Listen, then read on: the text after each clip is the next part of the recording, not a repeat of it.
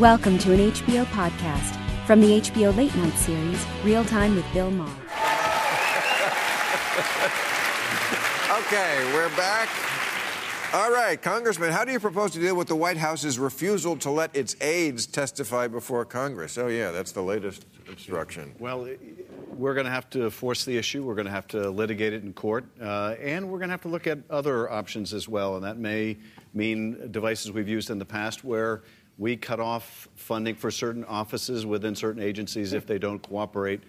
So we'll look at whatever tools that we have, because at the end of the day, if this president can succeed in stonewalling the Congress, it means that our power of oversight is effectively nullified. And that will obviously have serious repercussions when you have someone who lacks character in the Oval Office. But it will also have repercussions for any president who follows. And so there's a lot at stake in this fight. It's not just over whether a certain witness testifies. It's over whether we have a system of checks and balances that still works. Okay. Grover, by the way, you go on Fox News. Grover just told me he went up at the Comedy Store last night. Yeah. The Comedy Store. That takes balls because that's not a conservative audience. Did you do stand-up? It's fun. Yeah. Did they laugh? Yeah, we did well. You count how many jokes. Who's we? Who's the we? sock puppet. The club. Oh. We had about 12 people performing. It was good. It was a conservative slate, you're saying? No. Everybody else was talking about sex. I tried to do some just regular. I didn't go blue. Everyone else went deep blue. You'd have been happy. Was it mostly about taxes? No, it wasn't about taxes at all. Oh. Yeah, I was like, what do you make jokes about? It was comedy. Oh, okay. There's no jokes about taxes, per Okay. se. Oh. We were making fun of the French. With a puppet. Making fun of the French. Well, we can all get in on that. That's a piece of it. Do you think Stephen Moore, also a frequent guest on our show, Yeah. Should be on the Fed board? Now, Stephen is an economist like Dr. Pepper's a doctor, but, Okay. I think Steve should, and I think he will be on the Fed board. Really, besides the fact that he agrees, he's totally on your page with taxes. He's He's fine on taxes, but he's also for commodity-backed currency. But does he know how a country's central bank is sort of key to keeping our shit together and not having what is it, unfucked? Unfuck America. Unfuck America. I feel this is a when you good way. undermine the institutions that are supposed to keep a president accountable, the independent institutions, law enforcement, the Fed, balance of powers, journalists, Trump goes after these intentionally and constantly, and the appointment of Moore is just an effort to do that. He put a crony on the board of the Fed. It's his old play. It's so many stooges. Come on, this is a stooge. You may disagree with Moore's policy of sort of let's harder. I don't know. Let's just talk about qualifications. Mm-hmm. You really think he has the qualifications? Yeah. Look, he's a serious guy. He's a serious student of economics. The tax plan that he put together turned the economy from one that wasn't growing very rapidly to growing at 3%. Today, we just found out the last quarter, the economy grew at 3.2%. Good GDP. This is rather Great significant first quarter growth. number. But that has nothing to do with whether Steve Moore should be on the Fed, right. Which is something that he has attacked constantly throughout his career. Steve helped write the tax bill that did that, which is more than other people have done. This has nothing to do with whether or not the qualifications for sitting on the Fed. However, it might be relevant that he made several comments over the years, ridiculously misogynistic, sexist comments. Shouldn't be female sportscasters unless they look like so-and-so or unless they dress like so. These took it personally. Yeah, I did, as a matter of fact. These would have been retrograde positions in Kate Smith's time, let alone more recently. Brought it all back like that. But he also said that women shouldn't be at men's basketball games because it's so annoying to see women. Isn't there a place that men can go? This has nothing to do with interest rates. No, okay, all right. But I don't think he So should. Is there anything you can do about this, Stephen Moore, on the court, on the Fed bench? I share the view he doesn't belong there. He's not qualified to be there. But you can't stop it. And if you're going to cite the tax giveaway bill as a credential, that's all the more reason not to have him in that position. Okay.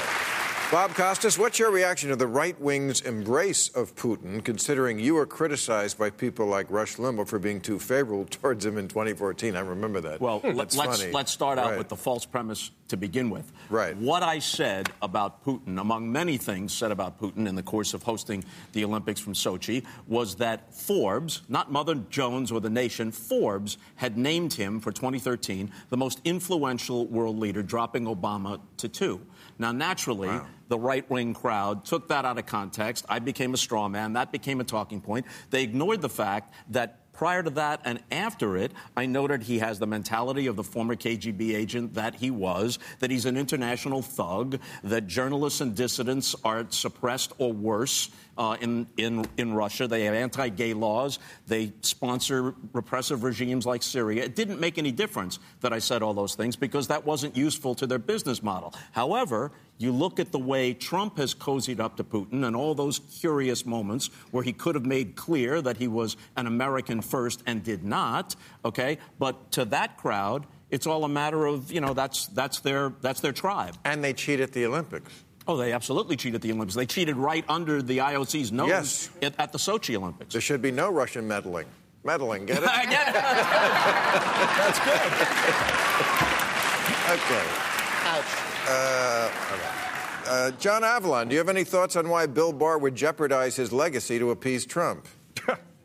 Look, it is crystal clear that he misled the American people intentionally by putting forward the most positive spin possible on the report and closing the door on obstruction, you know, at least unless Congress picks it up.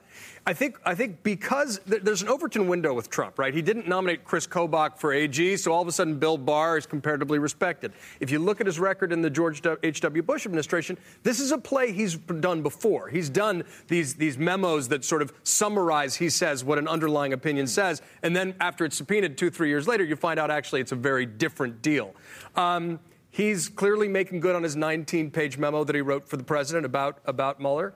I think he will go down in history. This will be a real mark not only against him and the administration, but this was a total distortion, an attempt to frame the debate in a way that's favorable to the president, and it did not represent the contents of the Mueller report. You may not be unhappy they didn't go far enough, but there's a lot there. There are 12 open cases, and I think there's a lot more investigations that are going to be done in the House about follow the money and other things. I don't care. It felt good to rip Mueller a new asshole. There you go. The other thing that is so galling about Barr is, of course, Mueller wrote his own summary. If he wanted to give a preview and not wait until the whole report was out, part of the Mueller plan. had a summary, but the whole communication strategy was get Barr out there to misrepresent the report. Why did Barr want the job? I marvel at this with so many people who are willing to completely debase themselves for a seat at Donald Trump's table. And, you know, I'll a guy who's so disloyal to others. When Rudy Giuliani first went on the talk show circuit as a surrogate of Trump, I wrote a tweet, and unlike the president, I have my staff review it to see if it's insane.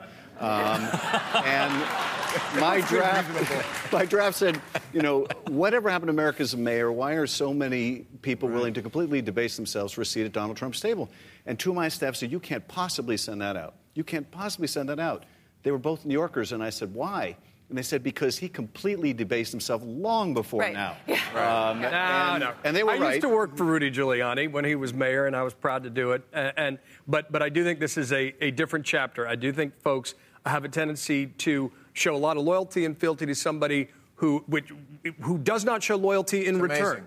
And just, you know, back on the Barr thing, the most egregious thing was he repeated 6 times in the presser of the day and in the memo the exonerating, you know, the non-exonerating language, right? The other half of the sentence said that the Trump campaign expected to benefit from Russian efforts to influence the election.